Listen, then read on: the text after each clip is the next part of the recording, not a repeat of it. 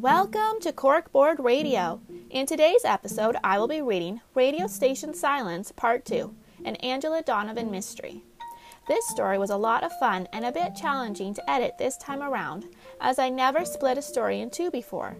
I wanted to make sure the story was easy to follow and the interest points semi-obvious. As in any mystery story, it's important to hide clues along the way that the reader or listener will be able to identify. I wanted my clues to be hidden, but not too hard to discover. My first version of this story didn't really have any clues, which meant I had to plant them along the way when I was editing. I also added more details about my characters and more dialogue. I hope you enjoyed the conclusion to my first Angela Donaven mystery. I definitely had fun preparing it for you. Happy listening, everyone! Radio Station Silence, Part 2, an Angela Donaven Mystery by Tiffany Pullman. Red-haired Angela Donaven pulled into the parking lot belonging to her local newspaper, the Maple Springs Gazette, and parked her car. She was on a mission to speak with her daughter Drew, a newspaper reporter, about the whereabouts of the local radio station's missing intern. Earlier that day, Beatrice, Angela's dearest friend, had discovered the Maple Springs radio station manager slumped over his desk in a state of no return. While waiting to give her statement, Beatrice had overheard the police mention that they were looking for the radio station intern in connection to the incident. When Beatrice revealed this tiny morsel of a clue to Angela, Angela had decided to take it upon herself to locate the missing intern. Beatrice had begrudgingly responded to Angela's decision by suggesting that Angela speak to Drew, since Drew had a much better handle on where young people in Maple Springs like to hide out these days.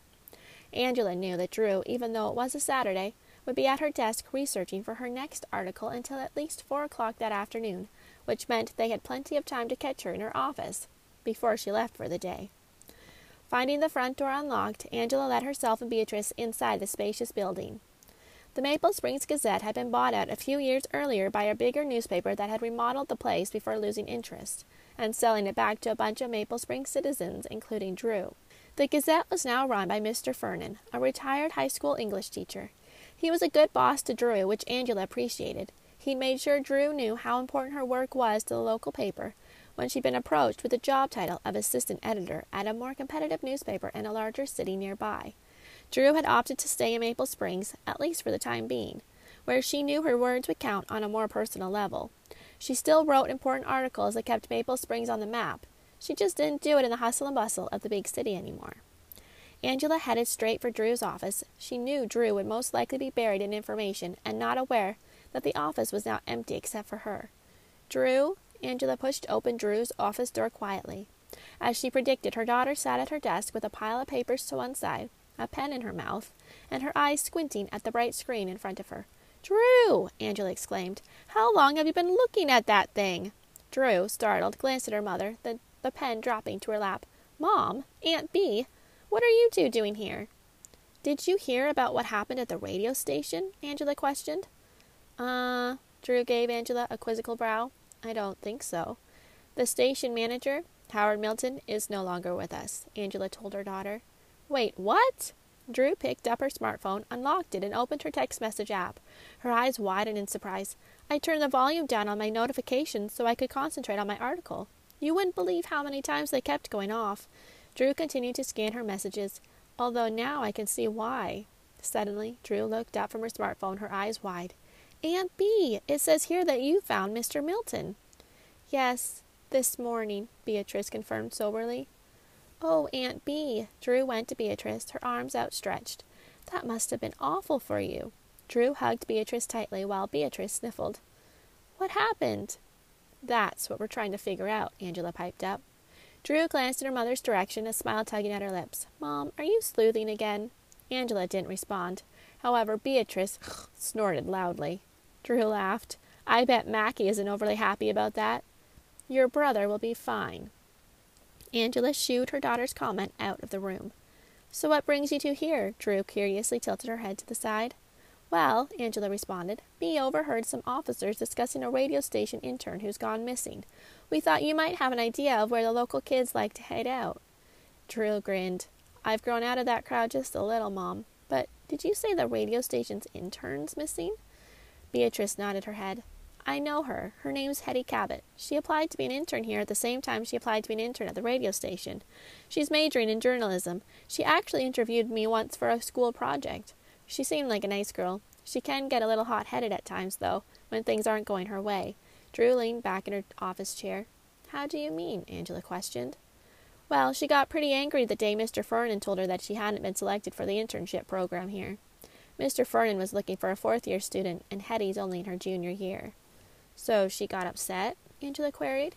Yes, Drew replied. She threatened to throw her laptop at Mr. Fernand's head when he broke the news. A laptop? Beatrice exclaimed. Drew bit the end of her pen before noticing a look of displeasure on Angela's face. Drew withdrew the pen from her mouth and set it on her desk. I wouldn't have believed the story if I hadn't been in Mr. Fernand's office when it happened. Wow, Beatrice commented. Sounds like she's got quite the temper. Angela and Beatrice locked eyes with each other. You don't think, Beatrice spoke slowly. Angela glanced at Drew. What do you think, Drew? Drew reached for her pen again.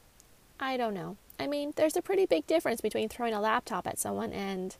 Drew didn't finish her sentence.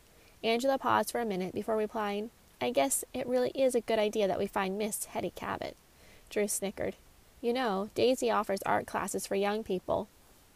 She may have overheard her students talking about popular hideouts. That's an idea, Angela said, giving her oldest daughter a peck on the cheek. I'll go ask her. See you later, sunshine. Love you, Mom. Drew smiled. Love you, too. And Drew, Angela turned to face her daughter, make sure you get something to eat before midnight. Yes, Mom. Drew picked up her smartphone. I'll order in something right now. That's my girl. See you in church tomorrow? Angela waited for an answer. Yep, bright and early. Drew replied before giving her order over the phone. Angela and Beatrice carefully made it back to Angela's car without slipping too much on the icy pavement.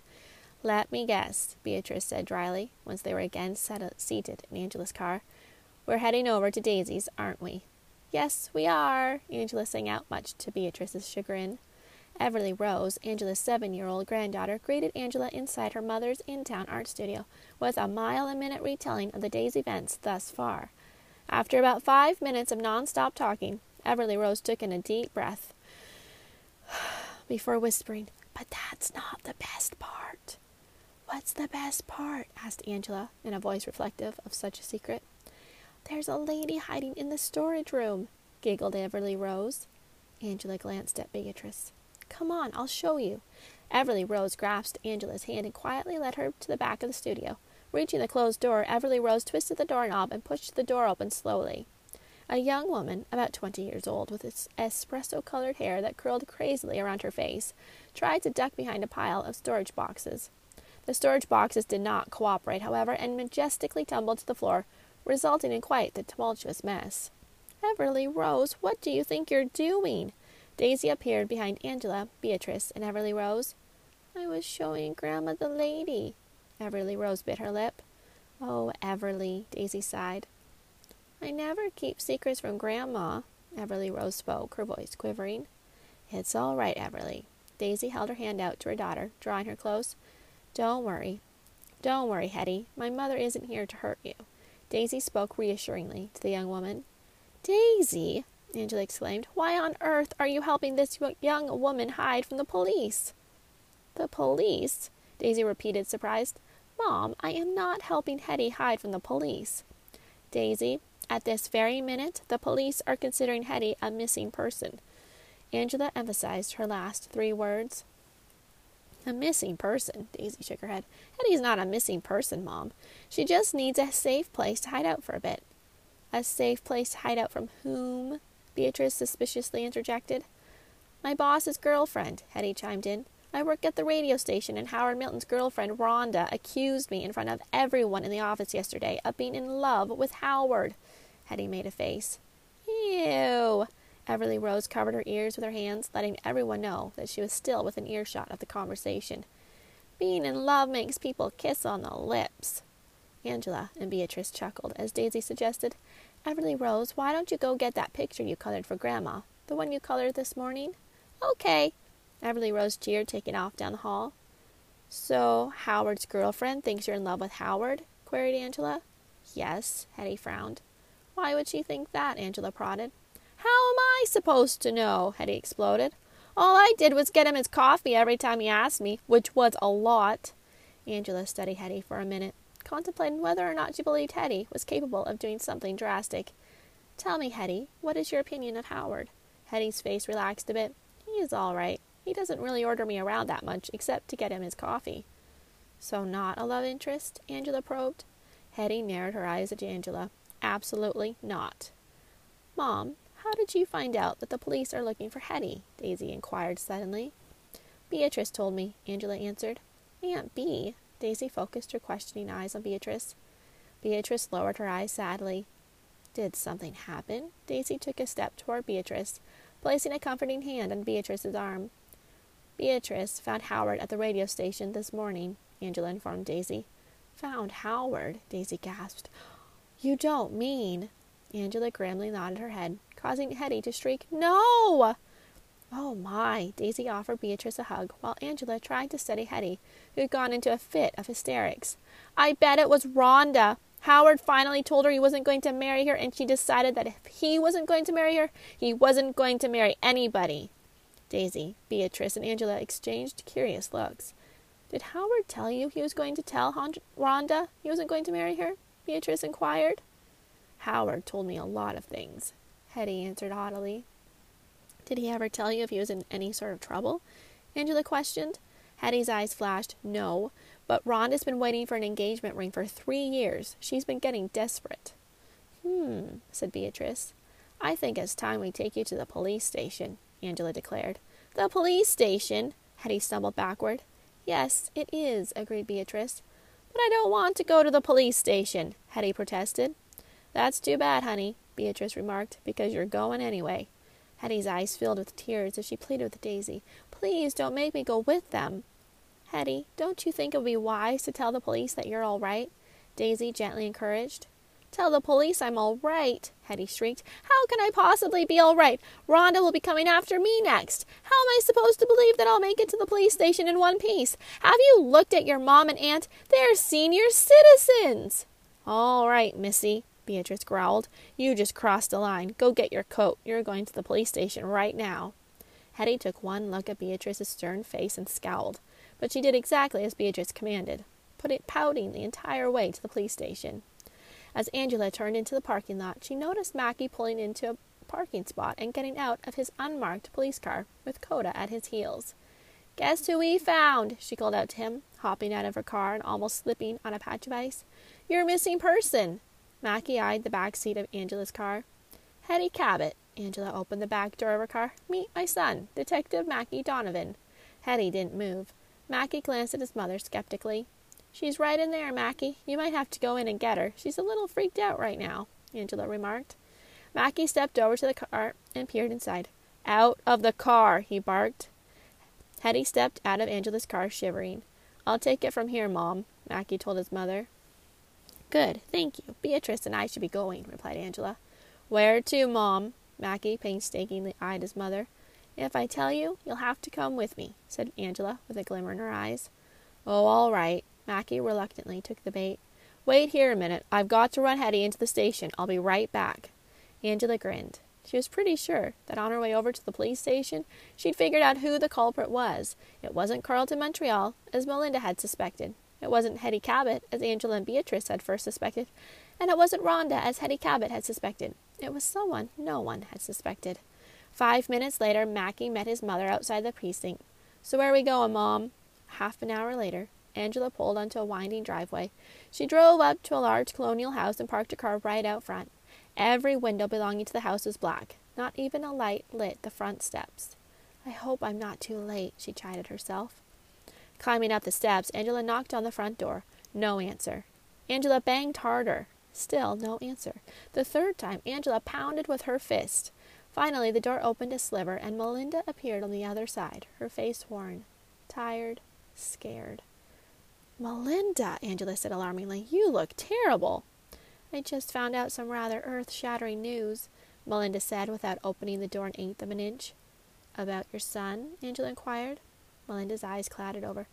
About my son? What are you talking about, Angela? Angela took a step forward, forcing Melinda to open the door for her. Your son is the one we've been looking for, isn't he, Melinda? Melinda gasped, as the door was yanked open from the inside and a rough hand pulled Angela into the house. "What do you know about our son?" Carlton yelled at Angela, forgetting his front door was still wide open. "Carlton," Melinda's voice shook, "not so loud, the neighbors." "I know that he was close to Howard," Angela calmly answered Carlton. "Melinda mentioned that this morning, and I know that he was protective of his mother. I saw that when I first introduced myself. But now I wonder if Howie took it upon himself to speak to Howard about the feud concerning the night he was born." "How do you know about the night I was born?" Howie stepped out from the shadows behind Carlton. "Howie, don't say another word!" Carlton shouted. "You thought you could speak to Howard, didn't you?" Angela kindly asked.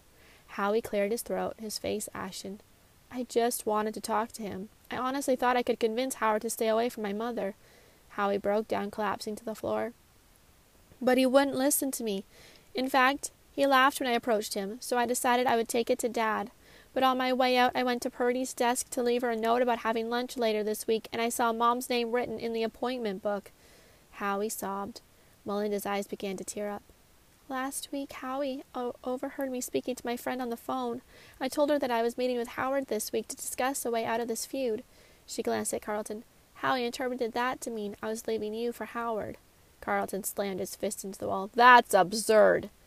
"But I was going to tell Howard this morning that I planned to publish a story in the newspaper about what he did for us the night Howie was born. That way you could finally be free, Carlton. But Howie misread my intentions. He went to see Howard before I could. Howard wouldn't listen." Melinda's voice broke. Carlton's eyes blazed. "You've told her too much, Melinda. Now she has to come with us." Melinda started weeping, but Angela planted her feet. "I'm not going anywhere." "Oh, yes, you are." As Carlton reached forward to grab Angela a second time, sirens blared with bright lights flashing right outside his house. Carlton had been too upset to notice the patrol cars lining his driveway. Angela grinned in relief. Even though she'd known that Mackie was nearby the whole time, Carlton had made her a little nervous when he'd pulled her into the house. It was wonderful having a detective for a son. "So what happened after that, Mom?" asked Drew, her face taking in every detail of her mother's story. "The next evening at Daisy's, once Everly Rose had been tucked into bed." "Your brother arrested Howie on the spot, devastating Melinda and infuriating Carlton. I will definitely be keeping that family in my prayers." Angela paused. "But the way your brother stepped out of the bushes, it was great." Drew, Daisy, Bennett, and Mackie all chuckled at Angela's enthusiasm. She was 1 in a million. 1 in 7 billion, actually. And they weren't about to trade her for the world. This is Tiffany Pullman, and you've been listening to CorkBoard Radio. I'm so happy you tuned in today. The CorkBoard Radio podcast features my personal short stories and topic discussions. If you'd like to connect with me on social media, you can find me on Facebook at Tiff's Corkboard, on Instagram at Tiff's Corkboard, and on Twitter at Tiff's Corkboard, where I will be sharing weekly updates on podcast episodes and posting about anything that inspires me.